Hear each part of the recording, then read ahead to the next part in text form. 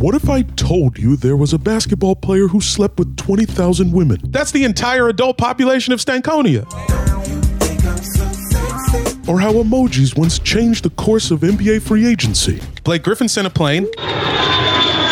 JJ Redick posted a van. Paul Pierce's old ass tweeted clip art of a rocket. Or how close the world came to seeing Shaquille O'Neal play Hakeem Olajuwon one-on-one for $1 million as a Taco Bell promotion. If you get the Nachos Bel Grande with a cinnamon twist, you get a photo of these two dudes in tank tops with no logos on them. Sorry. My 30 for 30 voice acts up when I'm nervous. This is NBA Storytime, where I, Jamel Johnson, spin tales of NBA weirdness and then break down what we learned with comedy folks, basketball folks, and everyone in between. So gather around, kids, because it's freaking story time.